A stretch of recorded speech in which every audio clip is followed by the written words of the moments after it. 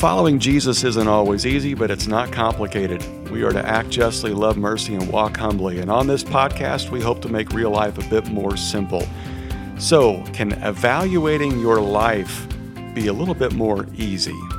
Well, we're here with Jimmy Dykes, who is a basketball analyst for ESPN and an author of a new book called The Film Doesn't Lie. Jimmy, welcome to the podcast. Rusty, it's great to be with you, man. I appreciate you having me on and look forward to visiting with you about my book and about the love of Jesus in our life and the change that he can make in our hearts. Absolutely. Well, let's get the less important stuff out of the way, and let's talk basketball a bit. Tell us a little bit about your journey, where you grew up. Obviously, you went to school at Arkansas, played basketball there, and then how you ended up being a color commentator for ESPN college basketball. Yeah, it's really a fascinating story to me when I look back at it. I played at Arkansas for a now Hall of Fame coach, Eddie Sutton, and then I went into college coaching for about 6 or 7 years as an assistant. I was with Coach Sutton at Arkansas, the University of Kentucky, Oklahoma State as an assistant coach. And then I got into the NBA, Rusty, for about 3 years as an NBA scout. And at one of those games, I just got introduced to a guy that worked for ESPN, and he mentioned they were always looking for someone to be an analyst on games. I really didn't have much of an interest, but I stayed in contact with him and actually did a couple of games for ESPN, and a couple of games became 10, and 10 became 20, and 20 became 40 over a period of about 2 or 3 years. So God just crossed my path with the right guy at the right time. I just kind of fell into that job. But I think I just finished my 23rd year overall as a college basketball analyst for ESPN. I've done multiple sports for ESPN and ABC. I did my first NBA game this past year as a college analyst working on the NBA side. So it's given me a great platform, opened a lot of doors. It's crazy. Those four meaningful letters, ESPN, how many doors and the voice that it's given me. So I'm so thankful to God that he's done that in my life. And I try to, like everybody else, hopefully just try to make the most of where he has me and hopefully impact his kingdom any way that I can. I think for most of us who watch sports, we listen to the commentators, and sometimes we agree with them, we disagree with them, we think they've got a preference sometimes and who they pick on. What's the most difficult thing about doing that job? I mean, I would imagine you're trying to watch the game live, watch the game on the screen, trying to draw up plays for us to know. You got somebody talking in your ear the whole time, and you got to engage with a co-host. I mean, walk us through what we don't know about that job. Yeah, that's a great question that I don't get asked a lot, but I think there's an art, maybe a little bit of a gift of staying calm in that chaos that you just described, because it is chaos for 2 straight hours of a college basketball broadcast, because it's typically myself and a play-by-play guy, and then we may have a sideline reporter at the same time on the broadcast. My job as an analyst is to break down the game and be the coach, be the voice of why and what's going on the floor, and describing to the viewers, just why certain actions are happening. So I have to have the ability to forecast and think ahead of the game in terms of what I think is going to happen next. I have to be able to break it down in terms of what's going on and why there's a lead and why there's a team behind. I have to be able to quickly take in all that information in front of me. Not only watching with my eyes the game, I'm looking at stats, I'm listening to the producer in my ear talking about different things. But at the end of the day, my job is to sit there as an analyst. And this is true for any sport out there, that the analyst, if they for 2 hours in a basketball game or 3 hours in a football game, if they sit there for that length of time and basically just answer the question, why? Why does this team have the lead? Why does this team have a great rebound advantage right now? Why is this team turning the ball over? Why is this team getting the foul line twice as much as the other team? Same way for a football analyst. If you answer that question why for the viewers, you're pretty much doing your job at a high level. So I try to do it with all that information flying at me. I'm very, very fortunate, Rusty. At my level, I work with the very best play-by-play guys in the business and the producers and directors. They help make our job as easy as possible, but it's a ton of preparation, a ton of film watching, a ton of watching practices, on the phone with coaches that have played against a team I'm getting ready to have a game on the weekend. And it's like any other business. It's nonstop work, but I love the game. I love what it's done for me and my family. Well, that idea and that mentality of watching the film, which is an old term that it's not really film anymore, it's all digital, but coaches for years would break down film, watch the other team, and try to get a competitive advantage. Obviously, you have to do that on a real-time basis, but also in prep. That's kind of your metaphor for your book. The film doesn't lie. Evaluating your life one play at a time. I loved this book, not just because of all the basketball stuff in it, which I obviously love, but I love just your take on taking a look at your game film, just your own life. Tell us why this book. Where'd this come from? Yeah, I think it was a calling on my heart probably 2 summers ago when I first started writing it.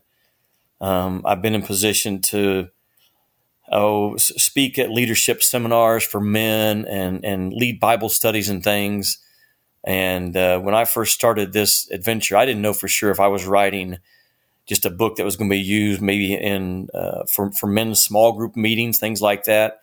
But it quickly grew into a full book. And I love that scenario of the film doesn't lie, because it is so true. There's so much emphasis put on that at every level, from the NBA to the NFL to college sports. Real growth, real change, real evaluation takes place in those film rooms still today. When you sit down as a staff with your players to watch those films and see where the good, the bad, where we need to improve, all those things are on that film, and that film doesn't lie, man. You are who you are as a player and as a team, and the film reveals that. And I just took that very simple concept out of sports and brought it into our walk in our faith, and challenged the reader in terms of their obedience to just have a very quiet time of creating space in their heart, creating space in their thoughts, opening up their heart to God to really speak to them as they look at their own game film. And you've read the book, and I take us through 10 or 11 different chapters of things I think are really important for all of us right now, to take the time to pause and evaluate and have clear reflection, clear evaluation in terms of what God's written word says about how we are to handle different areas in our life. And I know it's an easy read because I didn't have a ghostwriter. I wrote the entire thing. And you're talking to me right now. You watch my games. I don't use big words. I'm not the smartest guy in the room. So it's an easy read, but it's a challenging read because I think it calls people to really get quiet before the Lord and take a hard look at a lot of different areas in their life. But I think that's when real, true, authentic change occurs, is when we take the time to do that. Well, I agree. And I think that a lot of us, we're moving so fast that we don't have time to evaluate. And certainly at the time we're recording this, we're all quarantined with the COVID-19 scare, and it gives us a lot of time for self-reflection. Now, before we dive into more of the concepts of the book, tell us about how you came to faith. Did that happen young in your life, or was that kind of a later in life college experience? Or tell us about that. Yeah, probably a little bit of both, Rusty. I accepted Jesus and was baptized in a small country church just outside of Topeka, Kansas when I was 11 years old. I remember the day that I invited Christ into my heart, and the following Sunday I got baptized. Our church was so small we didn't have a place to hold baptisms. We had to borrow a church the next Sunday to go do it. Mm-hmm. And then my faith just grew like everybody else's. I didn't have one of those stories where I didn't have any faith at all and was on a bad path, and God lifted me up off the ground. My faith has always been very real to me, even through elementary and junior high, but it really grew, Rusty, in college. I worked at a camp in Branson, Missouri called Kanakuk. Oh yeah, I know Kanakuk. Joe White is yeah. He and his dad just been forever. I don't know if you guys are familiar with that camp or not, but it really impacted me in my college years to work at that camp in the summer and grow in my own faith and be around at the time junior high, high school kids and lead them in their walk. And ever since then, it's just been, who I am, and certainly far, far, far from perfect in any area. And those things that I write about in the book are all just real, true, authentic challenges to me. And I have, life lessons all throughout that book. But, my faith has really, I think my grip on God's hand has really strengthened over the last 4 or 5 years. I'm at a new level with Him, a new desperate dependence with Him, which is all really, really good. Mm-hmm. So in the book, you build a case for how we should evaluate our life. Talk us through how you do that on a daily basis and how you encourage others to do that. Well, I think it's an intentional decision that we either make or we don't. And I don't want to go through life just driven by the waves and the wind and society carrying me and the circumstances dictating my joy, my direction, and all those things. That's not God's best for us. That doesn't align with God's written word for us. And I think the intentionality for me comes into play in the consistency I've developed in my life. I write in the book about 1% of the time of our day, and the importance that I put in that in my own life of spending that much time with Him every morning and just setting my heart on the right things. I think something that's probably changed our family. Our daughter's 14 years old. Has probably changed our family as much as anything over the last 4 or 5 years. Is we never leave the house in the morning as a family without praying with each other. And I'm not saying that I sit and pray for my wife and daughter. I do that, but we literally hold hands and pray out loud as a family before we leave our home. And I think that's vitally important, how my wife sees me as the spiritual leader in our home, how our daughter sees me in that capacity, and ultimately just putting God in the right place in our family, that He's going to get the first part of our day. We're not going to start our day without Him. And so I think it's just an intentional evaluation of my life that got me to that point where I realized, you know what? I can go down 2 paths the rest of my time here. I can go down the easy path, the normal path, the common path of just getting up and going through my day and giving God a little bit of time here and there, making sure I'm going to church and tithing and doing all those things. Or I can really be intentional and try to align my life with God's written word about how He has told us and instructed us and encouraged us and loved us and commanded us to go through life. And that's what I try to do. I miss every day. I miss every day on some of those areas, multiple times in multiple ways. But at least I know my heart and where my heart is desiring to go, if that makes sense. Mm-hmm. I love that. You have so many great quotes in this book from other college coaches that you apply into kind of our spiritual path. One is from Bob Knight. I don't often quote Bob Knight because I'm not a Hoosier, but he says, "You cannot win before you eliminate losing." I love that idea. Unpack that for us a little bit. What's that look like in our daily life? Yeah, I think you have to, just as a coach, you have to identify the things that are keeping us from winning before we ever start winning. Mm-hmm. What's causing us to lose? You have to know those. You have to know those areas. You have to attack those areas, define them, and then get rid of them, eliminate them. And that's where that film comes in. That's when those things really jump out and pop out on your film. If you're really looking and searching, like a coach searches a film of why did this play not work? You're looking for the reasons why it didn't work. And you have to eliminate those things before that play ever becomes successful. And I think it's the same way in our life. I think that's in the chapter where I'm pretty transparent in that book. And the one area that grabs me is my words. Mm-hmm. Like my use of my words at times is not at a winning level. It causes me to lose in some area of my life, whether it's the wrong tone with my wife or my daughter, or a sharp word with someone that I'm associated with during the week. And so I have a very intentionality about eliminating those times in my life. So I can win more in those areas of my life. And for other people, it might be identifying something else that's causing you to lose right now. It might be a lack of discipline with your eyes. It might be a lack of discipline with your money. It might be there's an endless list of things that can cause us to lose. But I think you have to identify those areas, attack those areas, get rid of those areas before ultimately how you want to win starts taking place. So let me ask this. We have a lot of guys that are, probably listening to this and thinking, all right, well, what does that look like in my life? So would you just speak to the man's man out there that thinks this whole spirituality thing just seems like that's fine for my wife and my mom and my daughters, but how does that equate for me?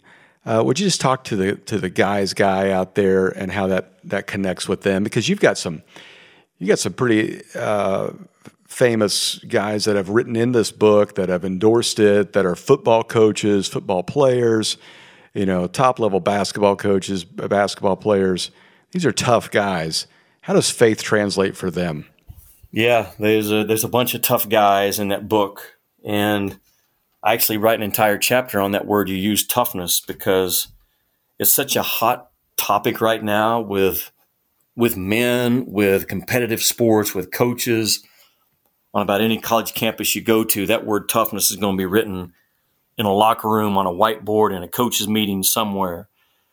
And I think true, authentic toughness right now for men as believers is not being common, being uncommon in our pursuit of Jesus, how he changes our heart, what that should look like.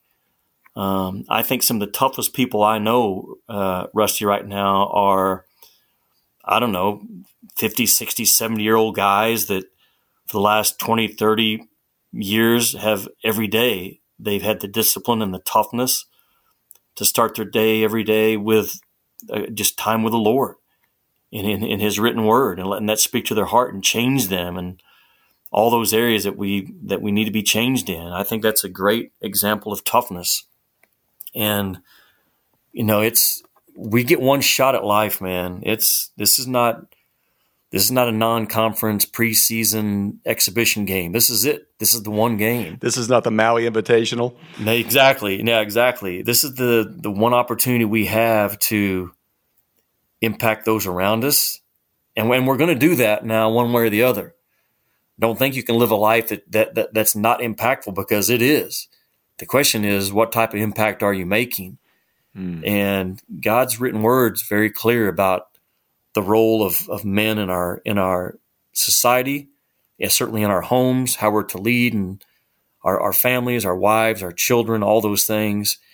And it's going to boil down to an obedient decision to say, I want more out of my life than what I'm giving, what I'm getting, what I'm doing, what I'm leaving behind me.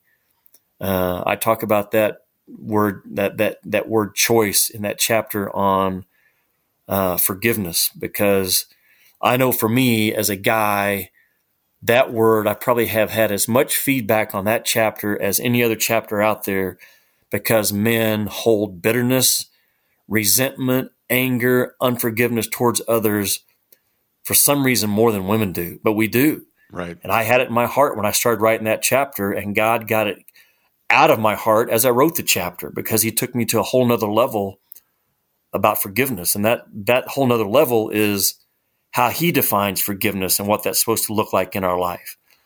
And it became a choice for me to do that, because what I was having to forgive, there's no way that was going to come natural. There's no way Jimmy Dykes had enough willpower, want to get that unforgiveness out of my heart. I had to submit it to God. I had to start praying specifically for that person, for that situation when I first didn't want to. I just did it out of obedience until it became natural. And I saw God changing my heart towards that situation.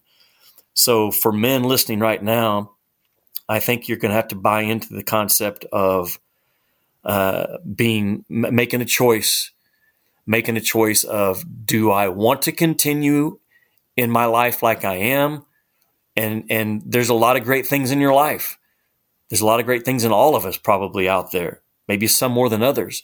But certainly there's an area that you know right now as you're listening to this in your heart, you think, I know I'm missing the mark in this area of my life, and maybe this book can open my eyes to how I can go about making some change in that area.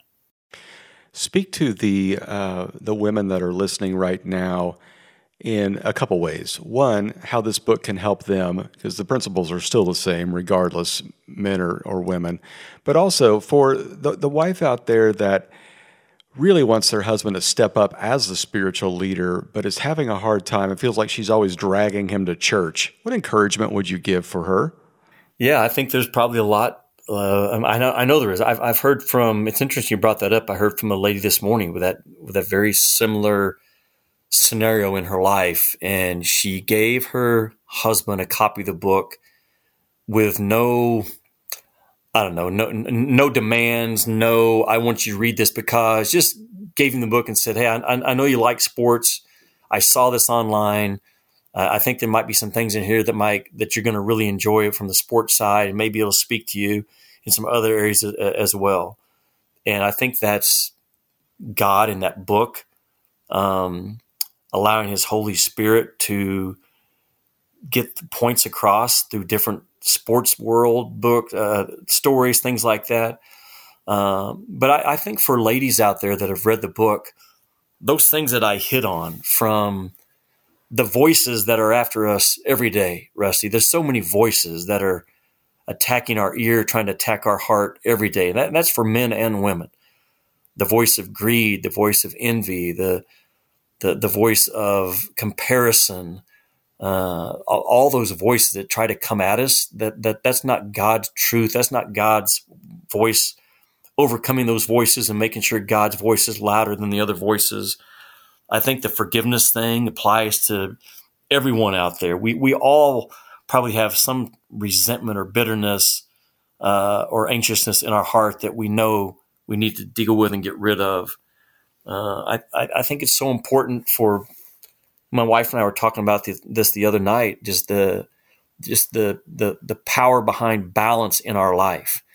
And what does that look like for a mom these days when they're juggling so many things, whether they're a single mom, a working mom, all those different scenarios that moms have right now? We all struggle with that word balance. And it just seems like, man, I can never do enough. I can never do enough. I can never do enough. Well, let God speak to you through this book on what that real balance should look like. And let him define what that balance should look like, not what society. So those would be the things I think that ladies listen to the broadcast right now. They're thinking, one, would get this book for my husband, my dad, for Father's Day, my son, whatever. I think this book speaks to all of us if we're at least trying to have a more authentic, disciplined, obedient, powerful relationship with the Lord. So I want to talk to you about just the workplace. You work, and you mentioned this earlier, how powerful those 4 letters are, ESPN.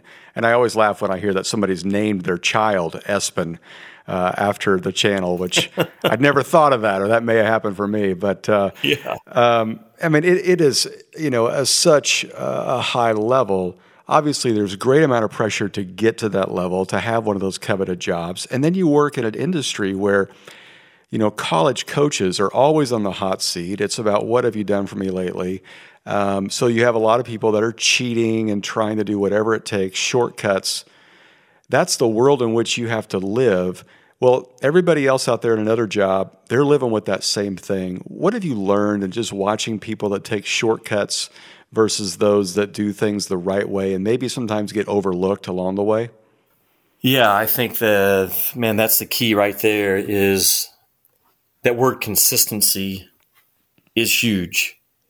And there's guys that I write about in the book that if you said describe Rick Barnes to me, the head coach at Tennessee, consistency would be the first word I would use.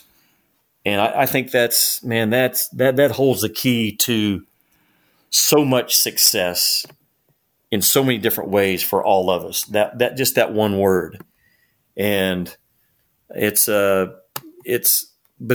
comes down to, again, obedient choices, being intentional about your life, being intentional about the direction you want to go, and how does that show up to other people.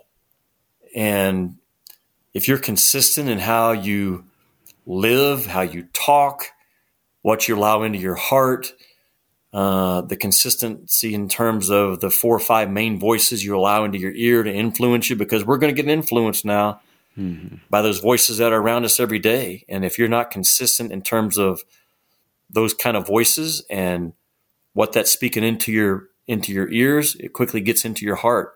And I think that's the difference right now that I see from those highly successful people out there. And I'm not talking about wins and losses on the court or on a football field. I'm talking about highly successful guys that are leading their families. They have a real authentic walk with God, man, that has changed their life. You can just see it, how they go about their day. That word consistency is the common thread for all of them. That's so good. I want to ask you one last question, Jimmy. We could talk all day about college basketball, and maybe we'll have you back on when the season tips off again, because we're all jonesing for March Madness. It didn't happen this year. So love to have you back and hear your predictions. Hey, first of all, do you fill out a bracket? I don't. And I tell you why. Are you not allowed to? No, I could. I mean, I don't, because at the end of the day, I'm guessing like everybody else. And that's crazy, because I live in the weeds, man. I'm in it 365 days a year. And when that bracket comes out, after I look at that 1 versus 16 matchup, anything other than that, and even 2 years ago we saw that in Old True, anything other than that, I could build a case in my mind for why number 15 is going to beat number 2 that very first opening day. Right. So I just sit back and watch it and enjoy it. My wife and daughter fill out brackets, and they get involved with fun ones in their school or whatever. At the end of the day, people say, well, who should I pick? And I'll give them the 4 or 5 teams I was most impressed with in the regular season. And I say, I think these teams have the best chance of getting to the Final Four. I'm pretty good at knowing those 5 or 6 teams.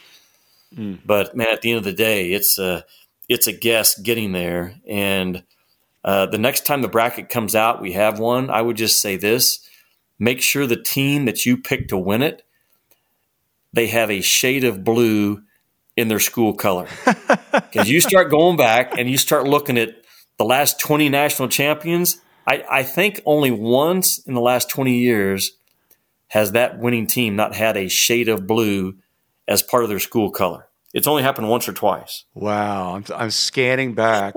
I mean, obviously. So just go with that. Obviously, UNLV, Arkansas, but that's beyond 20 years. I think that's it, because Indiana hasn't won one in the last 20 years. Right. There hasn't been a team out of the Big Ten that's won one. So I know Indiana hasn't won it. So wow, you're going to go with those shades of blue from Carolina to Duke to Kentucky to Kansas, Villanova, Gonzaga. I thought they could have gotten there this year. Dayton had blue in their uniform, just enough. The red, white, with a little bit of blue in there. Just a year from now or 11 months from now when that bracket comes out, just remember this podcast. Jimmy Dykes said, make sure whoever wins it has a shade of blue in their school color, and you're going to be in pretty good shape. That is great advice. I'd never thought about that before. But I mean, you're right. It is such a guessing game because you just never know. Yeah. And that's what makes it so fun. Jimmy, this has been so fun just chatting with you, and I look forward to doing that again sometime. All the best on the book. And for all of our listeners, the book is called The Film Doesn't Lie, Evaluating Your Life One Play at a Time. You can pick it up off of Amazon. And it's by Jimmy Dykes, Dykes, and just a great read. For all of our listeners, I want to thank you for tuning in. As always, we'll be back with new content next week. And the best way to get that content is subscribe to the newsletter, PastorRustyGeorge.com. Sign up for it there, and you'll get that sent to your mailbox every single time. Until next time, let's continue to act justly, love mercy, and walk humbly.